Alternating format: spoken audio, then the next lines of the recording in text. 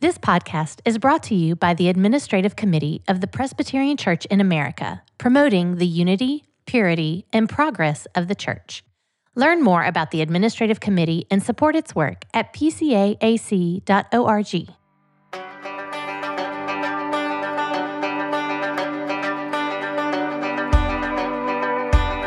This is Gifts and Graces.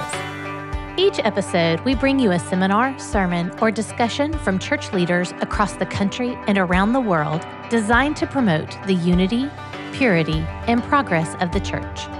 All Christians have communion in each other's gifts and graces, says the Westminster Confession.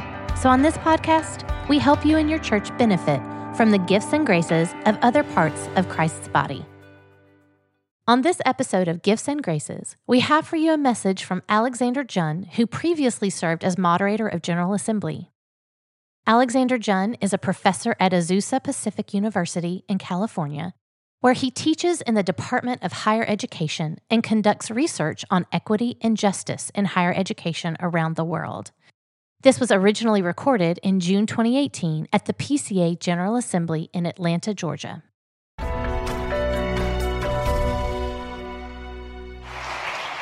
I was just about to take a selfie with him, but no. Well, I bring you greetings from California, fathers and brothers, sisters and mothers. It is so good to be here. Things are fine on the left coast, don't worry. All the fruits and nuts aplenty. There are only a handful of Calvinists in California, but we're small but mean. We're holding our own by God's grace. It is good to be with family. It is good to be with family.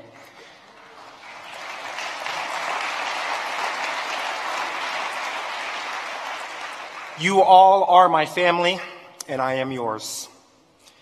As I look back upon this year, serving as your moderator, I am filled with overwhelming gratitude and thanksgiving for what the Lord has done.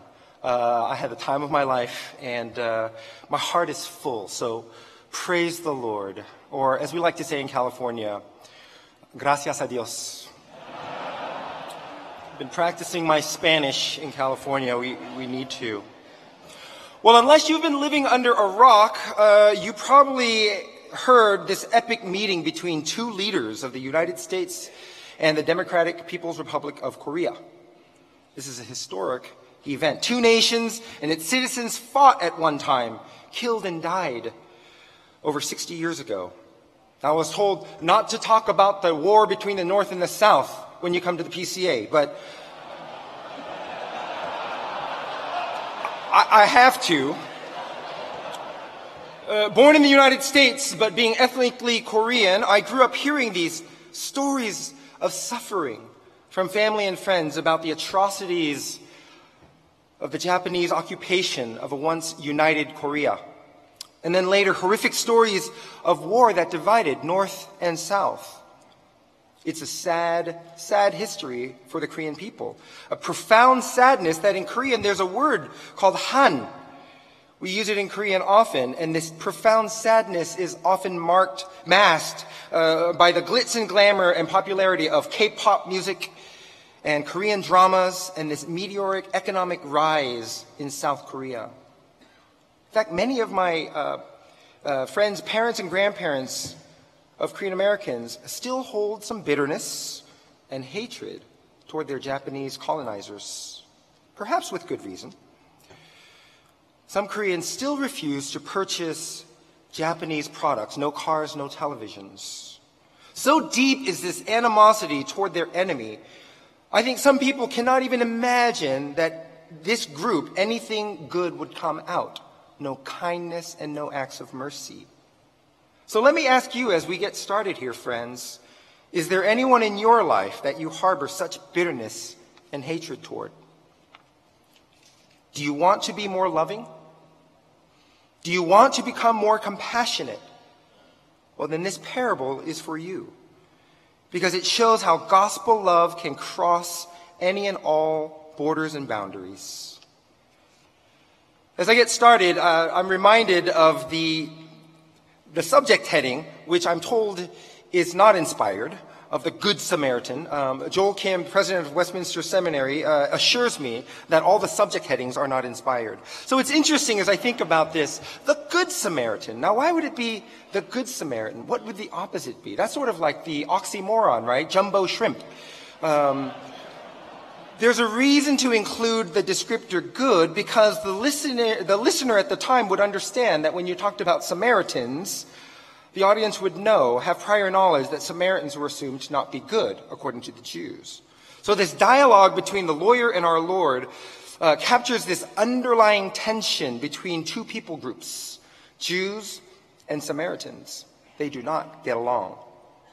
Now, I'm not sure why the two groups don't get along. Samaritans are recorded as being ethnically Jewish, perhaps half Jewish. They had intermarried with other people groups. Samaritans had different worship practices, and they believed only in the Pentateuch. But perhaps the fact that you would leave your own ethnic group and marry outside of your tribe, outside of your family, was reason enough for these religiously righteous Jews to despise the other and look down on them. I don't know. But the story does remind me that with the arrival of Jesus, change was coming. The way that religious leaders handled their day-to-day religious practices, and that included hatred and disregard for other ethnic groups, was about to be disrupted. Now they were required to live and love in a radically new way. So there are a lot of characters in this scene, but I would like to focus just on three specific characters this afternoon. The lawyer, the Samaritan, and the victim. The lawyer, the Samaritan, and the victim. So let's talk about the lawyer first. The backdrop of this context leading up to this exchange is fascinating. Throughout Scripture, Jesus is seen confronting the misguided thinking of religious leaders. They are zealous and pious leaders who think they have the right answers in their theology. Throughout Scripture, in fact, we see that Jesus is illustrating what the kingdom of God is like. And this parable has been used to teach Christians and others about the need for social service. And in fact, even my secular friends often reference the Good Samaritan passage as they engage in social justice. But let me be clear. Please know this. We must not separate the love of neighbor with the love of God, as our 46th General Assembly theme so appropriately highlights. We need both. John Stott once stated it this way: it is impossible to truly be converted to God without being thereby converted to our neighbor. We need both. So we notice in this passage that between the lawyer and our Lord, that Jesus uses the parable to show the lawyer a deeper problem with his heart. In asking this question, what shall I do to inherit eternal life? The lawyer reveals a fundamental flaw in his thinking and his approach to God. And our Lord offers this parable and begins what I would call a spiritual open heart surgery for all to see. What shall I do to inherit eternal life? I mean, it's a strange question, isn't it? Normally, when you inherit something, you don't do something to get it. That's not how inheritance works. So the question then presupposes some pretty fundamental misconceptions about inheritance. The lawyer is essentially a legalist whose life is oriented around performance, a works-based approach to his faith. That's why he's asking the question, what must I do? Rather than asking the question, how can I receive or believe? We see Jesus flipping the script here and posing a question back to the lawyer and asks him, you know the law, you're the expert, what does the law say? And the lawyer answers with a great response that summarizes the Decalogue in Exodus 20, along with Deuteronomy 6 and Leviticus 19. And this speaks to the heart of eternal life. Again, a great response. It demonstrated his orthodoxy. But does it? The lawyer wasn't really orthodox, was he? The lawyer was a legalist. In fact, he was quite unorthodox, not understanding the doctrines of grace.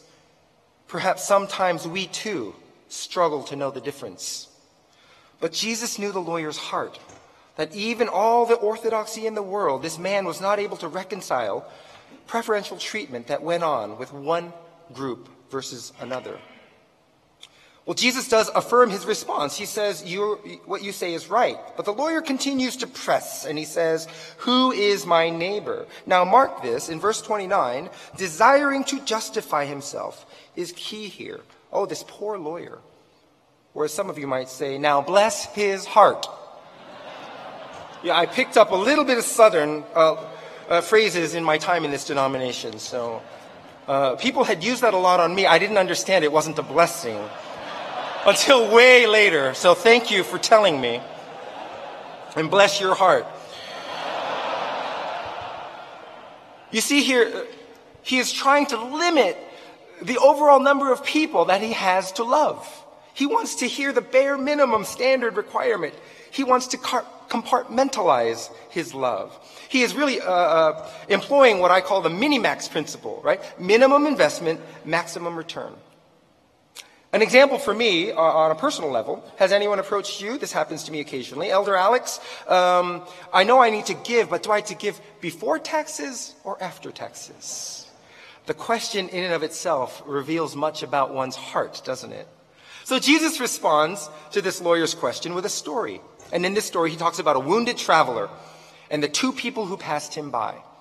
I'll go relatively quickly through this, but the first person he mentions is the priest. Now, who is the priest? The priest would be like the Golden State Warriors of religion. You know, the champions, can do no wrong. The Levite, silver medal. Nice try, Cavaliers. Still very, very, very good. These examples of established religious professionals, for whatever reason, chose to walk on by. Probably came as a big shock to the listener.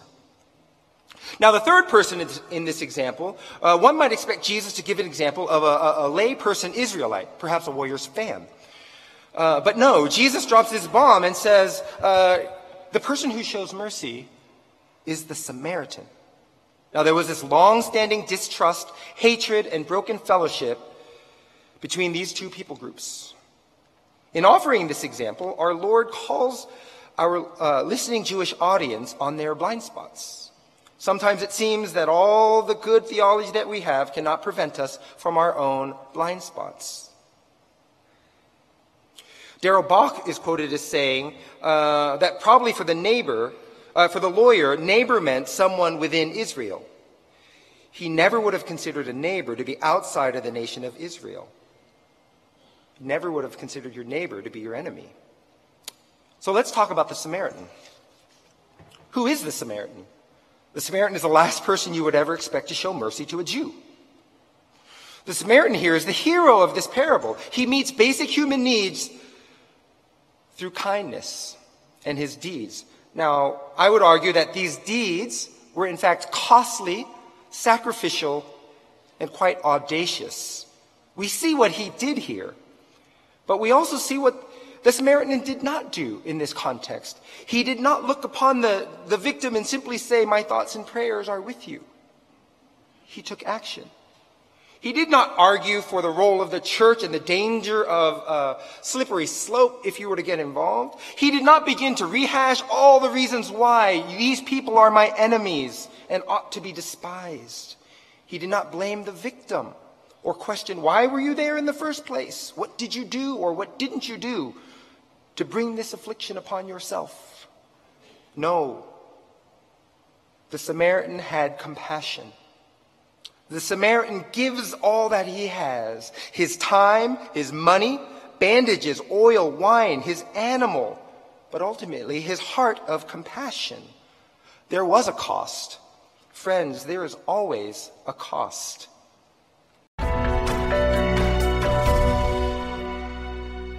If you're enjoying hearing this message by Alex Jun and would like to hear a more personal conversation with him, check out the PCA Church Leader podcast on the PCA RBI network.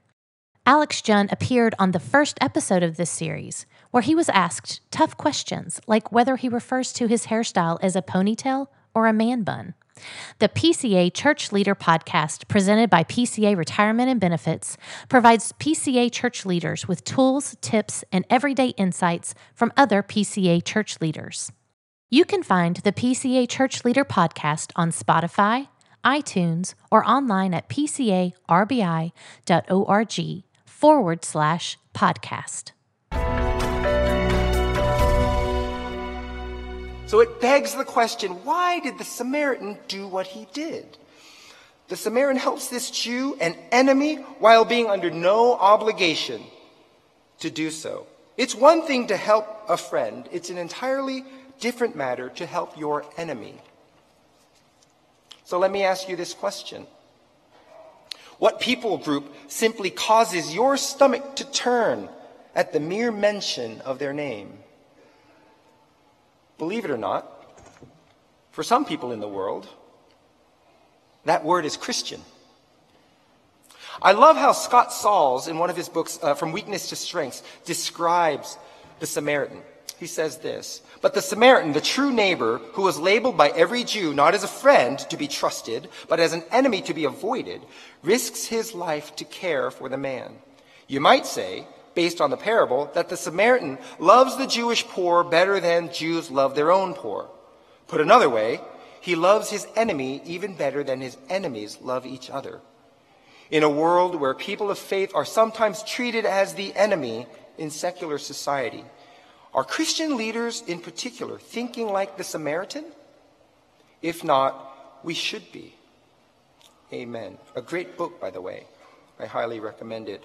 Perhaps we want to be recognized as the Samaritan, the one who shows mercy, being the good example that the Lord uses to convict and rebuke others. I know I do. But alas, the reality is, I'm the religious leader, saying the right things and knowing the right things. But when the time comes for me to show mercy, rather than being full of compassion, I'm full of excuses. How about you? However, dear Christian, guilt cannot and must not be the reason for us to engage. So what is the motivation to pursue mercy for the stranger, to pursue mercy for our enemy? Why did the Samaritan do what he did? Well, the key is shown in verse 33. "But the Samaritan, as he journeyed, came to where he was, and when he saw him, he had compassion." Compassion is the same word that the Bible uses to describe the kind of love that God has for us. Hesed, kindness. This hesed, kindness, is self-giving and sacrificial. The Samaritan loved his neighbor with the very same love that God loved us. We find most clearly that Christ is who God's hesed kindness was to us on the cross. So in response to this question, who is my neighbor? Your neighbor is anyone who is hurting right in front of you. Moreover, your neighbor is anyone who you have characterized as your enemy, when your enemy is also hurting right in front of you. Perhaps whoever is your moral, political, or ideological enemy, God is calling us to love them. Love them locally and love them globally. Let me speak a moment about global gospel neighboring love. Harken back to my example of the Korean Peninsula. We pray a lot for gospel expansion in the world. When you see leaders of the United States and North Korea shaking hands and embracing, what do you feel? What is your initial response? Do you see with gospel eyes, or do you see with earthly eyes? Sometimes our confessional theology collides with our functional theology, does it not? You might see these images of North Korean American, and your American blood starts to get pumping. Perhaps cynicism will set in. You wonder what kind of media circus has led to this public display of false affection. I'm as cynical as they come, believe me. But for me, I must confess, when I first saw the images about a month ago of South Korean president and North Korean president embracing, I wept. I wept because growing up, all I heard were stories and prayers that we'd be unified, that we would be together again. And I know there was cynicism a month ago when that happened. You've got to understand this from another perspective. For me, we'd always prayed, not just for unification, but that the gospel would go to North Korea. Have we been praying that way? Even to see two leaders getting together, and maybe some of you can relate to this, If you come from a broken family or children of divorce, perhaps, mom and dad never held hands. They never got together. They were always apart, always bickering, always arguing. But that one moment where they held hands, it allowed me to dream of what was possible. What was possible. We could understand that. And we dreamed about a better time. It reminds us of the fall, doesn't it? Our fallen state and broken fellowship. It's not the way the world should be. But it is right now, this side of heaven. This broken relationship is a result of the fallen world. But perhaps closer to home, we are reminded of the broken fellowship with one another. A few years ago, I had a chance to visit South Korea. And I met some Christians, some university colleagues and graduate students who were Christians. And I just assumed that everybody was praying the same thing that Korean Americans had been praying, that we all long to see the gospel go into North Korea. And perhaps the way to do that would be through opening the doors. But I was quite surprised that a vast majority of the people that I talked to had no interest in seeing the two countries be united. It would devastate the economy, they said.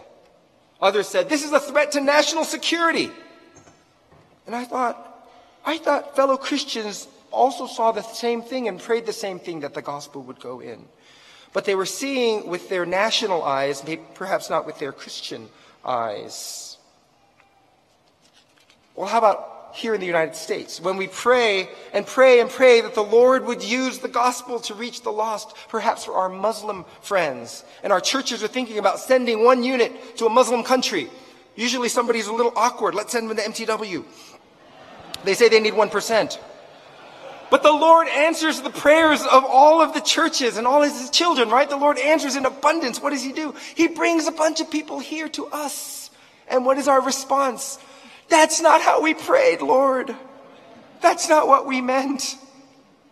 I don't want them in my neighborhoods. I'll go on a short-term mission trip, but I don't know what to do if they come into my community. Over there, not over here. Are our answers when we hear Jesus say, I was a stranger and you welcomed me? That's a Christian answer. When you say, I was a stranger and you tried to get rid of me, that's an entirely different answer, isn't it? Brothers and sisters, we hold dual citizenship. We all hold dual citizenship. One is here on earth and the other one is in heaven. When our responses to opportunities for mercy are primarily as citizens of a nation rather than as citizens of heaven, we may need to seriously reevaluate our identity. I'm so thankful for MTW and M&A, Pat Hatch, our sister, and others who are involved in refugee ministry. It is really encouraging to see, and we should follow their lead. We need to hold on to multiple realities as well.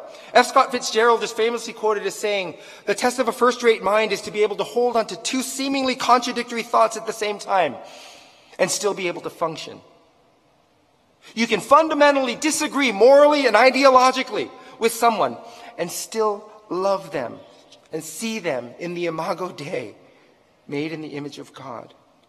You can despise someone's politics and lifestyle and still show mercy and charity and grace. I know for some of you, you're thinking, this simply means, how do I get through Thanksgiving dinner? Make no mistake, our love of sound biblical theology toward God should lead us to deep love of our neighbor. Well, let me speak briefly about the victim. We don't know a lot about the victim. The Bible doesn't talk much about the victim, and commentaries don't go into great detail about the victim. And I'm reminded how true that is of victims, is it not? They are usually voiceless, aren't they? We see this time and again in our society. We see it time and again in our churches. But what we do know about the victim is he is in dire straits. He is desperate. In desperate need for compassion. Friends, we are that dead person in need of saving. We are the ones in need of help. We are the ones in need of a good Samaritan. Someone to help us, to heal us, and to save us. Jesus found us, not half dead, completely dead in our sins. We were not just some random person on the street. We were his enemy, and he loved us still. Jesus does not mount us on a donkey. He mounts us on his own back and carries us to the cross. Ironically, it's the Samaritan who's actually telling the story, this parable. Jesus Christ is our ultimate Samaritan who paid a great cost. He gave up everything to save his people. So brothers and sisters, let's return to the original question. What can we do to inherit eternal life? Absolutely nothing. You inherit eternal life not by what you can do, but by embracing what Jesus has done. Let me quote Scott Sauls once again here, who said, "We ought to take every opportunity to surprise our neighbors, especially those who do not believe as we do. Surprise them with life-giving, otherworldly love. Imagine, if you would with me, just for a moment, imagine if Christians demonstrated loving mercy to the LGBTQ community in ways that would inspire them and surprise them. Not because they deserve it. We certainly didn't deserve the grace and mercy bestowed upon us. We do it because we love them. Imagine if Christians were to be the first ones to reach out to support refugees and strangers in your community. Imagine if Christians were the spiritual first responders to crises, to our hurting neighbors, despite ideological and moral differences that we may have had with them. Oh, Presbyterian Church in America, may we emulate the Samaritan neighbor, Jesus, who being rejected and scorned by the world he created, showed mercy to his enemy. Friends, in conclusion, I want to offer up this word of exhortation. We have no enemies here. We are all brothers and sisters united in the Lord, and I pray that the Lord will remind us of this as we move forward with assembly business. Yes, I know, we all have nuclear capabilities. We keep that in our hip pocket, just in case. But I'm reminded of this quote by Hans Bethe, a nuclear physicist and Nobel Prize winner. If we fight a war and win it with H-bombs, what history will remember is not the ideals that we were fighting for, but the methods we used to accomplish them. May the Lord bless you, and may the Lord be pleased and glorified as we convene for the 46th General Assembly. Thank you.